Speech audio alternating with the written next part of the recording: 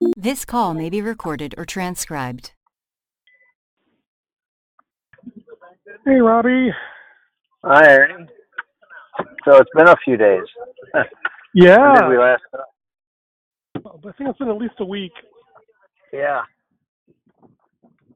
Can you hear me okay on this headset? Yeah, it's working so far. Can you hear me okay? Yeah. If the road noise gets too bad, let me know. I'm just pulling out. So see how this All is right. as I get on the freeway in a minute. All right. But at least I'm legal this way. So where are Hands-free. Where are you driving back and forth from? The Telos Fellowship meeting in Ferndale, which was a watch party for the International Society for Frontier Missiology, which meets with the Evangelical Missiological Society in Dallas. So we've been virtually at a Dallas meeting from Ferndale, Washington. Okay. And were you presenting anything there or just watching? Yeah, no, I was in a watching mode.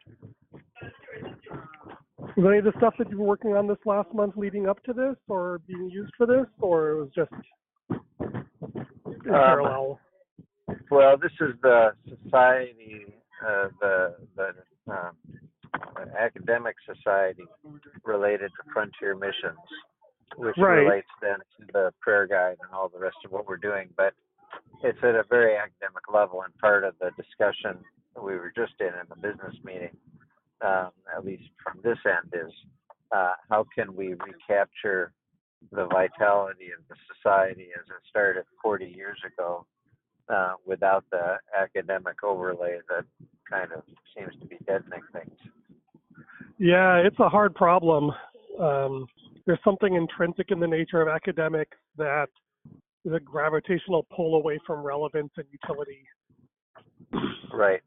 And that's a good description of what I experienced. There were some, that were very lively and relevant and appropriate, and then others that I just had trouble staying awake for. Not that that's unusual for me, but yeah. All right. What was the most exciting thing you learned? I'm going to mute for a little bit. Well, one observation from a person I know personally who presented, a younger person, was that the depression rate among boomers has doubled among millennials and tripled from boomers to is it Gen Z, whatever the last one is, and that correlates with belonging not to institutions anymore, but to a device, a phone, a mobile phone that's your point of connection, and the dopamine patterns of the scroll of death, just flipping endlessly through pages on the phone is a relevant factor in that, and the meaningless and purposelessness that goes along with many people's lives actually fits with what I was talking with you last time about the sense, my belief that others could get captured the purposes of God in a way that lifts their life out of the mundane into a sense of meaning that gives them something exciting to live for and have passion about. At least that's my dream and experience, personally, and I dream of others enjoying that same experience. But then those of us who gather in a room like this for a watch party like this are the oddballs. And even you fall asleep for half of it. Well, for the irrelevant portion, yeah. Well, but I mean, this is precisely the point, right? Is that, everything is a trade-off, and you're willing to put up with all that stuff because the other stuff is so awesome, but it's understandable that other people don't. Right. Yep. And it's funny, I was listening to a talk about bundling, talking about like the cable bundle. I don't know if you even had cable TV or had cable TV, but the idea of cable TV is you get news and sports and entertainment and all as one giant bundle. Right. And that's all going away into these different niches. But even those niches are themselves their own bundle. Netflix has Korean soap operas and hit movies and original content and old TV shows recycled. And they're talking about, like, it's actually frustrating. Like, people who are really into TV have, like, 6 subscriptions. And it would be nice if you could go back into a bundle. And the thing is, I think the reason this is interesting is institutions have always been a bundle. Right. In that you have a bunch of different things together, and they all sort of cross-subsidize each other to create a critical mass that keeps the institution going. Right. Right. The Catholic Church was, very much like this totally integrated thing where you had your theology, you had your weekly church services, you had your missional orders, you had your social services all bundled together. And, that all got exploded, and you had governance, and kingmaking and all that bundled in there. And that got mostly blown up in the Protestant church, but then they tried to reintegrate those things at the state level. And then, America tried, I guess people argue about this. America seemed to move away from that, and then that had some positives and some negatives, and people argue about which of those were. And what you talked about, millennials and Gen Z, like, they do not consciously find their identity in any institution, right? They're not defined by the corporation they work for. They're not defined by the church that they attend. They're rarely defined by the city they live in. Right. And all those were, high brand equity, high identity forming things at the time. Right? In academics, being a physicist, I was, when you're in graduate school, you identify, and the people there, they identify as physicists. And if you call a physicist a chemist, it's a grave insult. Right. Even if you think a lot of your other physicists are idiots, or your colleagues are like totally wrong, they're still part of the tribe. Right. And that matters. And the loss of that is profound, but it raises the question what the alternative is. Well, the way the reality was described is that people now belong to their phone rather than an institution or a city or whatever. Yeah, that's probably a little bit of oversimplification. As a practical matter, people belong to platforms, right? And I have a Google identity, that I use for my documents. I have a Apple ID that I use to log into my phone. I have an identity on LinkedIn. And so they're mediated through my phone, but not entirely, right? Sometimes I go through my laptop or my iPad, right? But it's interesting, right? These digital identities definitely feel more real and valuable than my physical identity. Like, I'm traveling to Europe tomorrow, and I'm leaving my physical thing here. I have my U.S. passport, which is a big deal. But, my life continues just fine. Whereas if I lost my phone, or like the guy who got locked out of Google because he took a medical picture that was interpreted as pornography, he lost his identity. He couldn't communicate with anybody. Wow. Okay. So these days, losing your digital identity is arguably comparable to what excommunication was in the Middle Ages, or exile in a tribal society. And it's just like, I don't know whether it's good or bad, better or worse. I don't know if that's even the right question. It's just fundamentally different. Yeah. Yeah.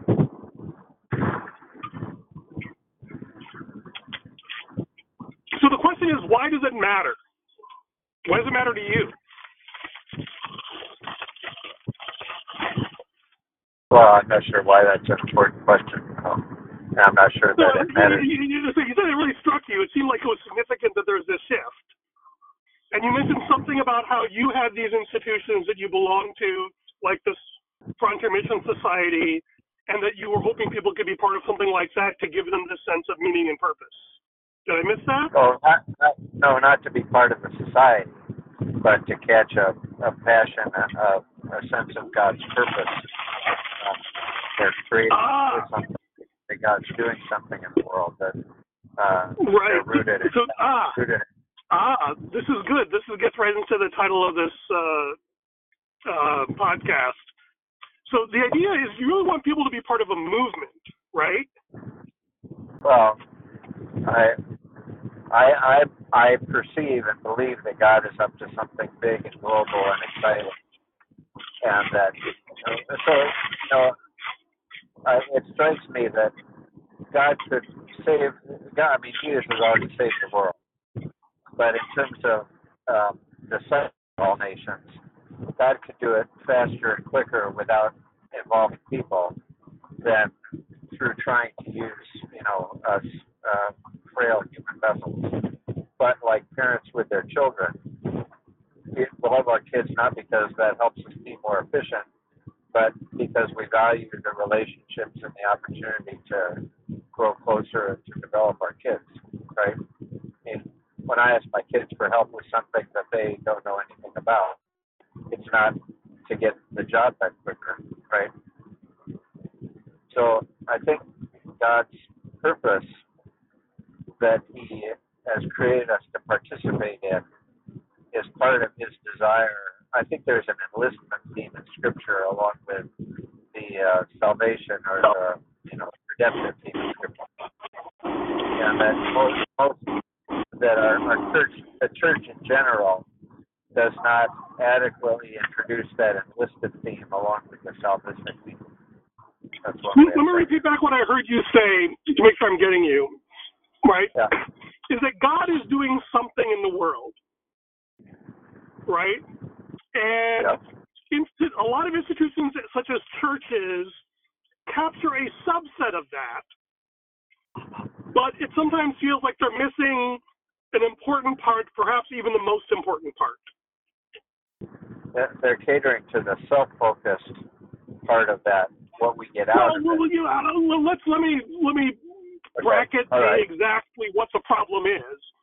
But the issue is that there is but let me maybe rephrase that more. So first, yes, they're propagating an overly limited version of that vision. I think so you agree with that part, right? Yeah, well, and I don't want to paint every church with the same brush, but yeah, that's the your sense is right, yeah, but that in general that seems to be the case, and in particular your critique is that it seems to be very self-focused. I think I would push back on that a little bit. Okay. In that, like the word self is not well defined, right? If you have a church where there's a real, because most churches tend to have a mix of consumers and ministers, right? And so the people who are doing ministry, teaching Sunday school, running Bible studies, you can sort of say they're quote unquote ministers. And then there's consumers, people who just show up and sit in the pews, right? And one could argue that is a codependent relationship that they have. Yep. But, the ministers aren't the problem isn't precisely that they're focused on self. You could say that they're more inward focused on the needs of the church, but that's slightly different. Well, it seems to me that the business model encourages the pastor cultivating the congregational dependence on the church's ministry in order to ensure the funding of that model of ministry. Let me rephrase that statement. The institution is designed to keep the institution going. Yeah. right? Just like academic institutions or the Frontier Mission Society. And are you familiar with Parnell's iron law of bureaucracy? I don't know if I mentioned this to you before. Yeah, he says there are two types of people in every organization. Those who care about the mission of the organization and those who care about the survival of the organization. Okay. And what happens is the people who care about the survival of the organization end up holding all the reins of power. Right? They're the ones who run for student council, who run for office, and they're the ones who keep the organization alive so that the other people can do their work of the mission. But eventually, of course, they get so obsessed with their status within the organization and making the organization turn out the way they want that they end up inevitably doing things that hinder or even oppose the mission of the organization. Right? I mean, the Pharisees in Judaism are the perfect example of this. Right. You know, if it wasn't for the Pharisees as the heirs of Nehemiah, one of my heroes, like the Jewish people would not have survived as a distinct ethnic group. You know, it would have evolved into the sort of anarchic mess of the Samaritans. If you didn't have, you know, jerks who were really trying to draw a hard line. But at the end, they ended up killing Christ. Yep. And this is the paradox of institutions, is that if you don't have institutions, I was talking with somebody about, he was working with two Christian ministries that had merged. And one of them was really relational and touchy-feely, and one of them was really kind of strict and rigid and hierarchical. And like, he didn't like all the hierarchical people. He preferred but the touchy-feely people, their organization failed. And so they had to join the hierarchical groups to have somewhere to meet because someone had to actually say, you're going to get this stuff done, you're going to show up at this meeting, the room's going to be booked. And like, if you don't have that, you don't have an organization. You don't have a community. Yeah. And so, anyway, this is actually the thing I wanted to talk to you about, but I want to let you finish if there's anything else you wanted to share before I segue. Oh, well, another related problem we talked about is that the financial incentive of the medical profession is not the health of people. And that seems to be a parallel, but we don't have to go any further into that. So I've covered enough related to what things I'm thinking about. So what do you think about? Or where do you want to go? And I may pass through a dead spot here in the drive. Can you still hear me? Maybe I'm in the dead spot now. No, yeah, I can hear you. I just lost the mute button on my car. So okay. Can you hear me now? I can hear you now. Yeah, so you remember me telling you about Joe McGill and All America? No. So this is something that came out of one of these evangelism things where they divided up the world among all these Christian ministries. And I think Campus Crusade and YWAM got together and sort of took everything else. And they started a group called All America with the goal of evangelizing the United States. All right. And, you know, sorry? Vaguely, I feel like that you said that before, but I don't remember. Yeah, anyway, right, yeah. So I've had a few meetings with him and our friend Ted, and they're doing a bunch of stuff in California. But about a month ago, he texted me and said, hey, Ernie, you've been on my heart, let's talk. And what's really interesting to me about All America is they do three things. One is they do a branding piece of trying to get people to, you know, talk about like we're, you know, doing in different ministries and getting them to work together. Secondly, they do a infrastructure piece of trying to share information. And third, and most importantly, they actually do spiritual reconciliation. So they are deeply relational, deeply spiritual in the sense of they want to get people to actually love each other the way Jesus does. Okay. And it's been really, and they're really focused on the fruit of the Spirit. Like, how do we, humble ourselves to receive from God? Like you and I did the Galatians thing, right? About descent and the fruit of the Spirit. And I think that part of that came out of my talking with Joel about this real emphasis on the fruit of the Spirit rather than the gifts of the Spirit, of living together in harmony as God. Okay, so anyway, they have been talking about doing some sort of data thing, and I now work for a data startup, and I have an interest in this whole space. And so he said, God's been like putting something on my heart, and like every week I meet some random person who has an extraordinary background, perfectly positioned to do something in this space. Just randomly people dropping in his lap for no obvious reason, because they're like, hey, I just happen to be doing this. I just help the government run this, or I just finished selling a startup that does all these things, and I'm looking for what I can do next to help the kingdom of God. So this is the way his life is, right? He lives very serendipitously. And he said, so I thought of you, and I was thinking you should meet this other guy, Corey. I won't give his full name until I can check this with him, but I'll share some of our stories. So he texted me, and we set up a time, and we had a sort of introductory conversation where we just shared our story of how we got here. And that was really good. And what I told him is I feel like he's been doing in practice what I've been doing in theory, trying to bring people together, bring them around Jesus. He's worked with large organizations and governments on massive data systems for like disaster relief and things like that. Okay. And so I said we should get together and we could try and come up with some questions and like a document to really figure out what it is that God wants us to do. So I met with him, I think it was actually just Wednesday, a couple of days ago. And I jotted down some notes, but I was kind of curious where he was going to go with this. And he asked 3 questions. And the first one was, what does God put on your heart to do? Right. And what I wrote down, probably not just some stuff that you and I have talked about, but it was, then you have a vision statement. What would the world look like that you want to create? And I said, I want a world where every member of the body of Christ has personalized, actionable data on how best to grow themselves and others closer to Jesus. Right?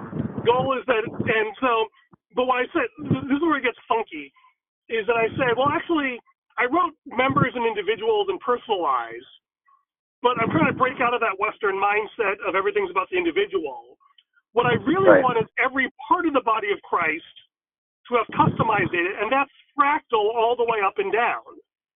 And that, right, that's the whole system, at the denominational level, at the congregational level, at the small group level, at the individual level, and all the way down to my individual parts, right, all the different parts of my psyche that war against each other. Like, I want each of them to be able to find a way to reconcile and connect. And he said, it's funny you should say that. So I don't think he went to college, but he's been studying physics and emergence and chaos theory and complexity and all these things at a fairly deep level from what I can tell. But the craziest thing, and the title of this episode, he says, funny you should mention that, because he went and found this, I think it's prophetic art that someone gave him 10 years ago, which is a fractal picture of a cross. And that it's a cross composed of all these little crosses of different sizes and scales, each of which is also composed of different smaller crosses in this sort of wispy, cloud-like constellation, which I call the fractal chiastic. Chiastic means in the shape of a cross, or the fracchiastic cloud.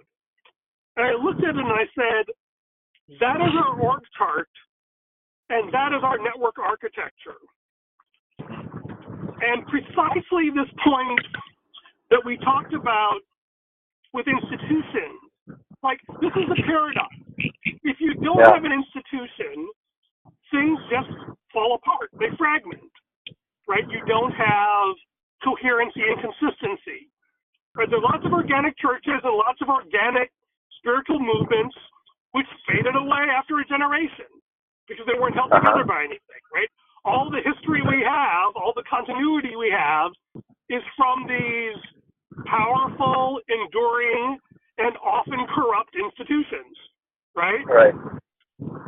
And it's like, you can bemoan it, but like, when you look what the world was like before those institutions, it's like, okay, net, it's better, but over time, institutions become more and more consumed by type 1 behavior of sustaining the institution and less type 2 behavior of fulfilling the mission, right? Whether it's a company or a church or an industry or anything else, and you're seeing that play out in the Foreign Mission Society, right? That's just inevitably the gravitational pull. And so, what I say is, what's interesting, and I think the opportunity, I think I told you before, is that, Jesus didn't think he could stick around for more than 3 years without creating an unhealthy dependency on the part of the disciples.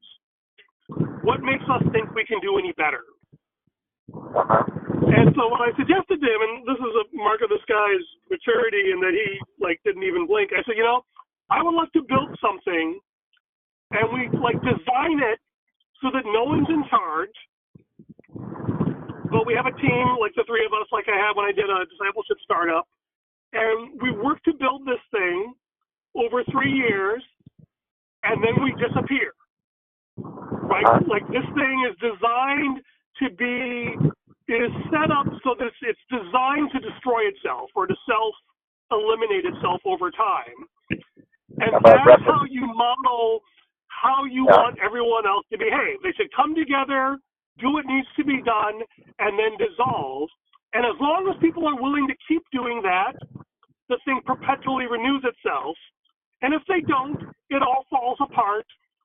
And that sucks, but that's better than the alternative for this thing we want to build. And that was this picture of a cross with nothing at the center, just various crosses of different sizes sort of near the center that kind of act as an anchor for the design and the shape. But it's all very decentralized. And so this is the idea, this is the intriguing possibility. Sorry, did I lose you? Oh, I was just saying I'd love to see the graphic. And it reminds me of Wycliffe's management program, at least at one time when somebody came and trained us, that they have their managers in a position for 3 years, and then they have to rotate to another position. And I don't know if that was corporation-wide or just some particular subset, but within 3 years, you can have a vision and pursue it and wrap it up and hand it over. And they found that to be a productive time frame. So another point of reference for that. What tends to happen, though, like with organic church movements, where they try, like when we're doing this research, I don't know if you were part of this, we spent some time looking at alternate church models and, non-hierarchical churches. And what we discovered was the only churches that maintained a sort of small groups have to stay small and keep dividing required a really strong autocratic center to force people to keep dividing. Right? Because otherwise a good small group would grow, and either it would hit a certain point and stop growing, but everyone was comfortable and they'd stay together, or it would grow up enough to become a church. But on their own, the groups wouldn't naturally split up and keep splitting. Right? You needed an autocratic figure at the top to force people to keep dividing into small groups, or persecution. Or you just stop growing. Yeah. I think there are some counter examples where it has worked without an autocratic, but as a general rule, I'd say you're exactly right. Yeah. So can you give me any concrete examples? Because I'm still looking if you know one. I think it's called the Antioch Network of Churches, or Antioch Church out of Waco, Texas. Their church was secured in an issue of mission frontiers a couple of years ago. And the author's name I'm not answering at the moment, but his book is from mega church to movement. And originally they had a vision of growing from 1,000 people to 10,000 people. When they hit that, they said, well, how do we get to 100,000 and 1 million? And realized that they had to decentralize and fragment. And they succeeded in launching a growing movement around the world. And then I think there's actually a separate group, that's the Antioch Network of Churches, that saw 1 million people baptized last year through the Multiplying Church Network. Yeah, so I'm curious,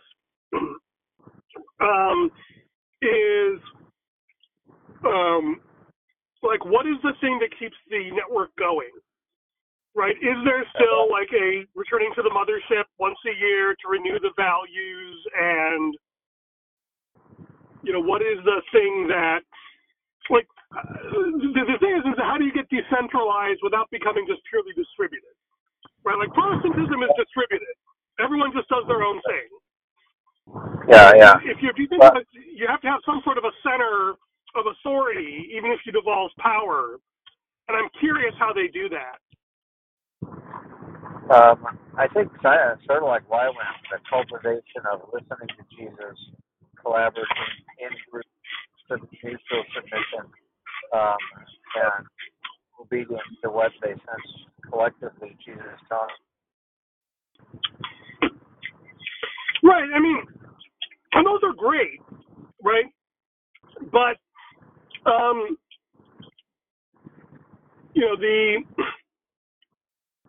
it's different than what I would call, those things are really good at what they do, right? The thing that is the phrase that I've been playing with is that if the goal is to actually reach every believer, right, every sub-part of the body of Christ, the idea is you need to figure out what is the essential dynamic that this group needs and model it and then scale it, right? So I'm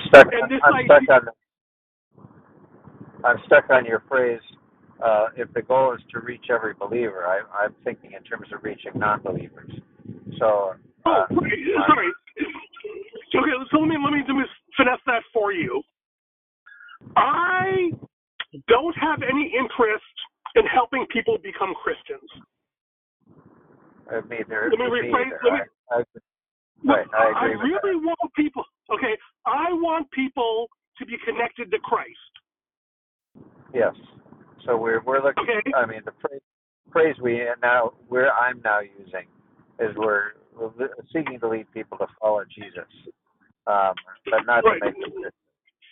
Right. I don't like the word follow Jesus because that's 1/3 of discipleship. What would you prefer as a descriptor for the goal? It's not great, but I go as closer to Jesus. Growing closer to Jesus. Okay, so you don't like his phrase, "Follow me." Well, the context of that phrase that I'm most interested in, where he says, "If you want to be my disciple, right, you have to deny yourself, take up your cross, and follow me." And following me without denying yourself and taking up your cross is my gripe about the church. Well, okay, but that's a defective form of following. That's not really following.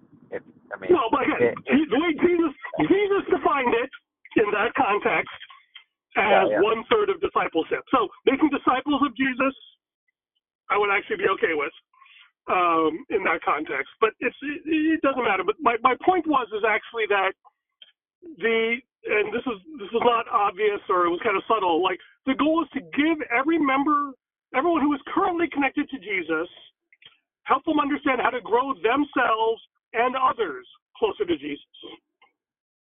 Right. Okay.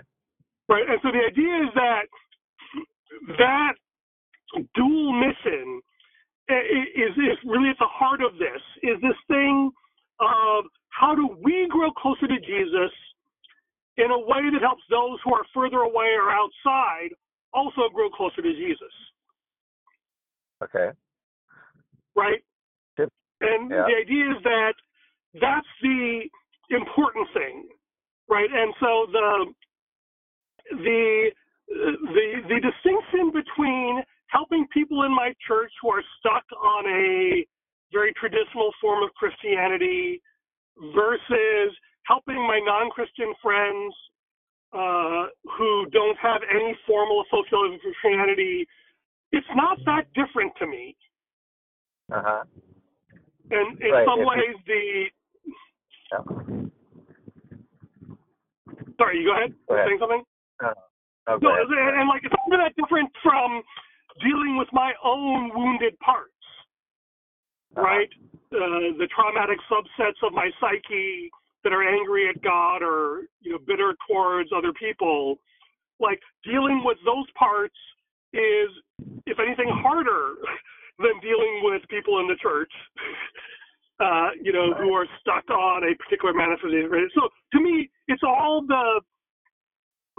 what can we do for whatever edition of we to help us grow closer to Christ in a way that helps them, for whatever definition of them, grow closer to Christ. So that's how I kind of connect those 2 points.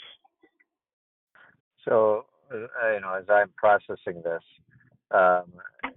generally efforts to help believers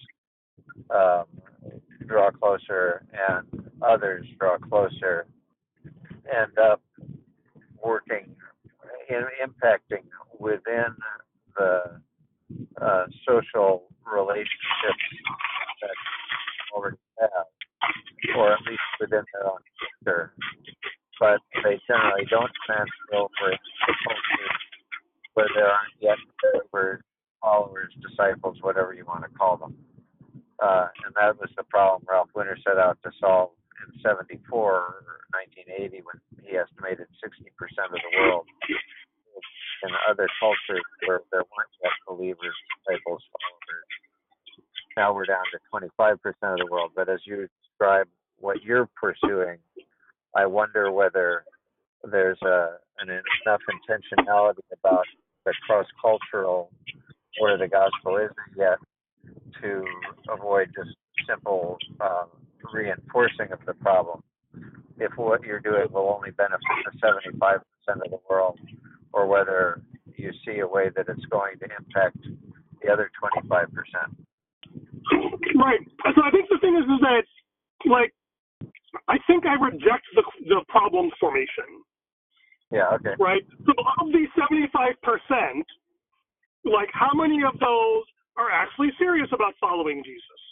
And of those, how much of their psyche is actually evangelized? Like, my experience is that most Christians, including those who are missionaries and professional Christians who are serious about the Great Commission and the gospel, maybe 15% of their psyche is actually sold out on Jesus, and 50% is neutral, and 30 to 40% is violently opposed, and if you trigger it, it will try and kill you if you suggest Jesus. Okay.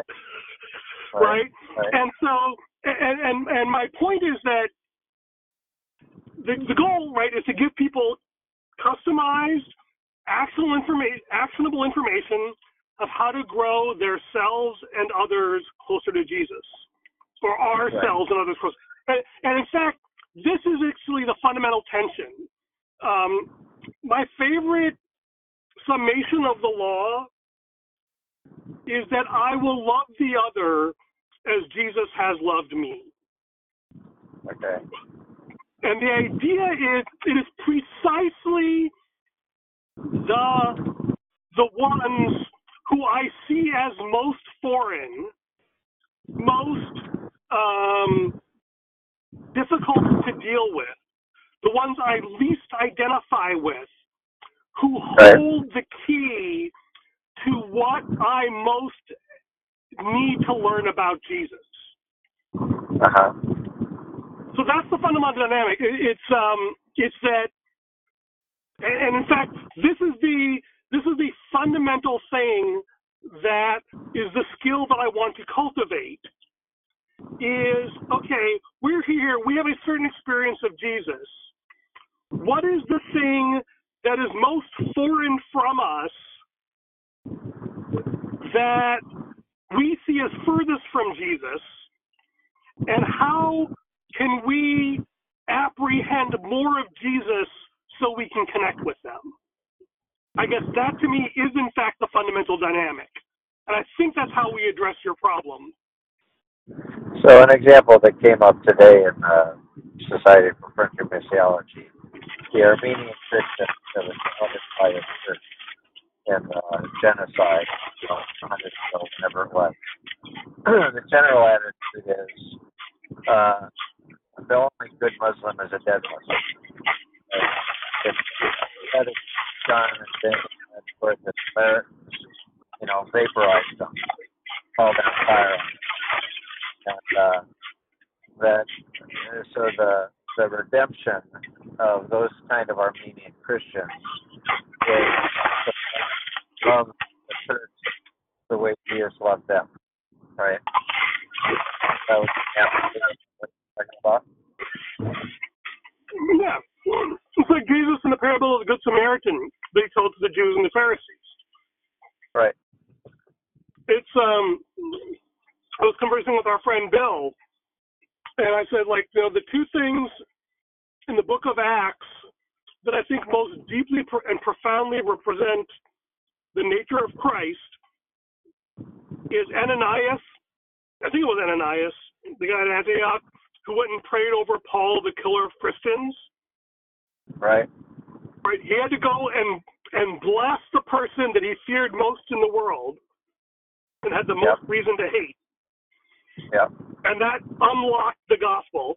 And then the second one, which may be even harder for us to relate to, but even more profound, is Peter going to the house of Cornelius.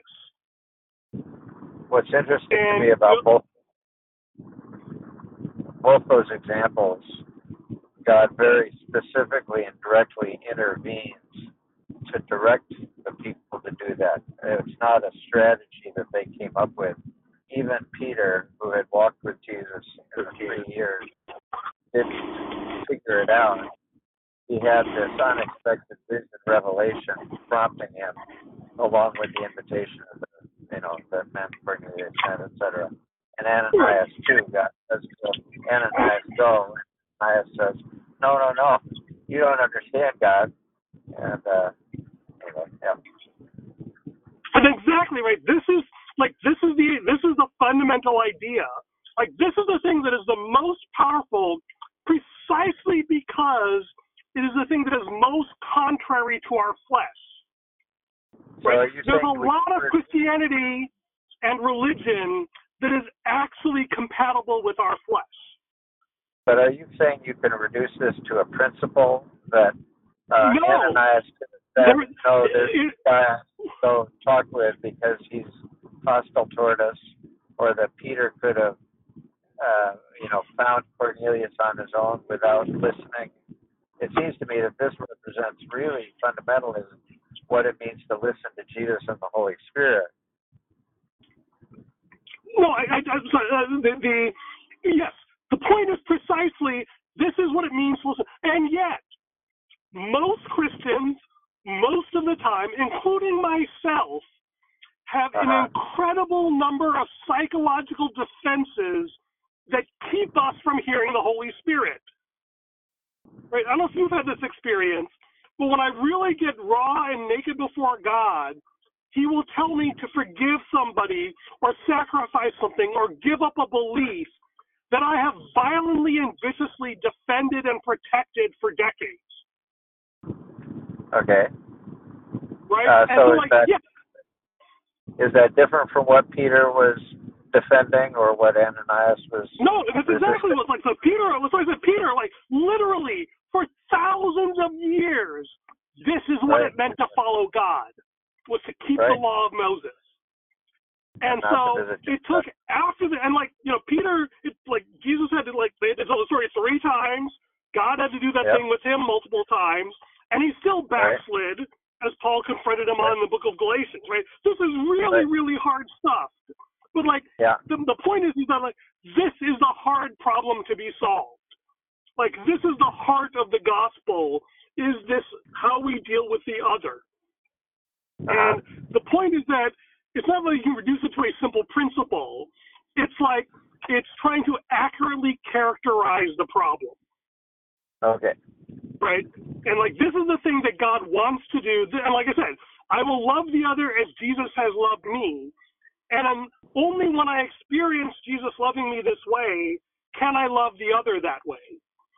Right? And if I'm surrounded by Christian terminology and theology that justifies the flesh and demonizes the other, right? Because that is what the law does, and that's the thing that keeps us alive, right? The fact that we have this tribalism, the fact that we have the other, like we're the good guys, they're the bad guys, right? And don't become one of the bad guys, right? That is how you survive as an institution. Yeah. But that is precisely the challenge, is how do you build a system, and I think a system's a fair word, a system that has this contradiction at its center, and it only works to the extent we keep getting better at practicing it. Rather than most Christian institutions which do this once, like I was talking about fundamentalism with somebody the other day. Like fundamentalism was a profoundly generous act of trying to take all these different denominations and pulls them together around the essentials of the gospel. It was a brilliant, beautiful thing. Fundamentalism. What was it? Oh, fundamentalism. Right, okay. Right, in the early part of the 20th century, about 100 years ago, the fathers of fundamentalism took all the Baptists and evangelicals and all these different splinter denominations and said, like, hey, we need to focus on the fundamentals, that we take the Bible literally, we have a 7-day creation, that Scripture is canonical and nothing happened after that, and all the liberals and all the charismatics are on the outside, but we are focused on the fundamentals of the gospel. Right, okay.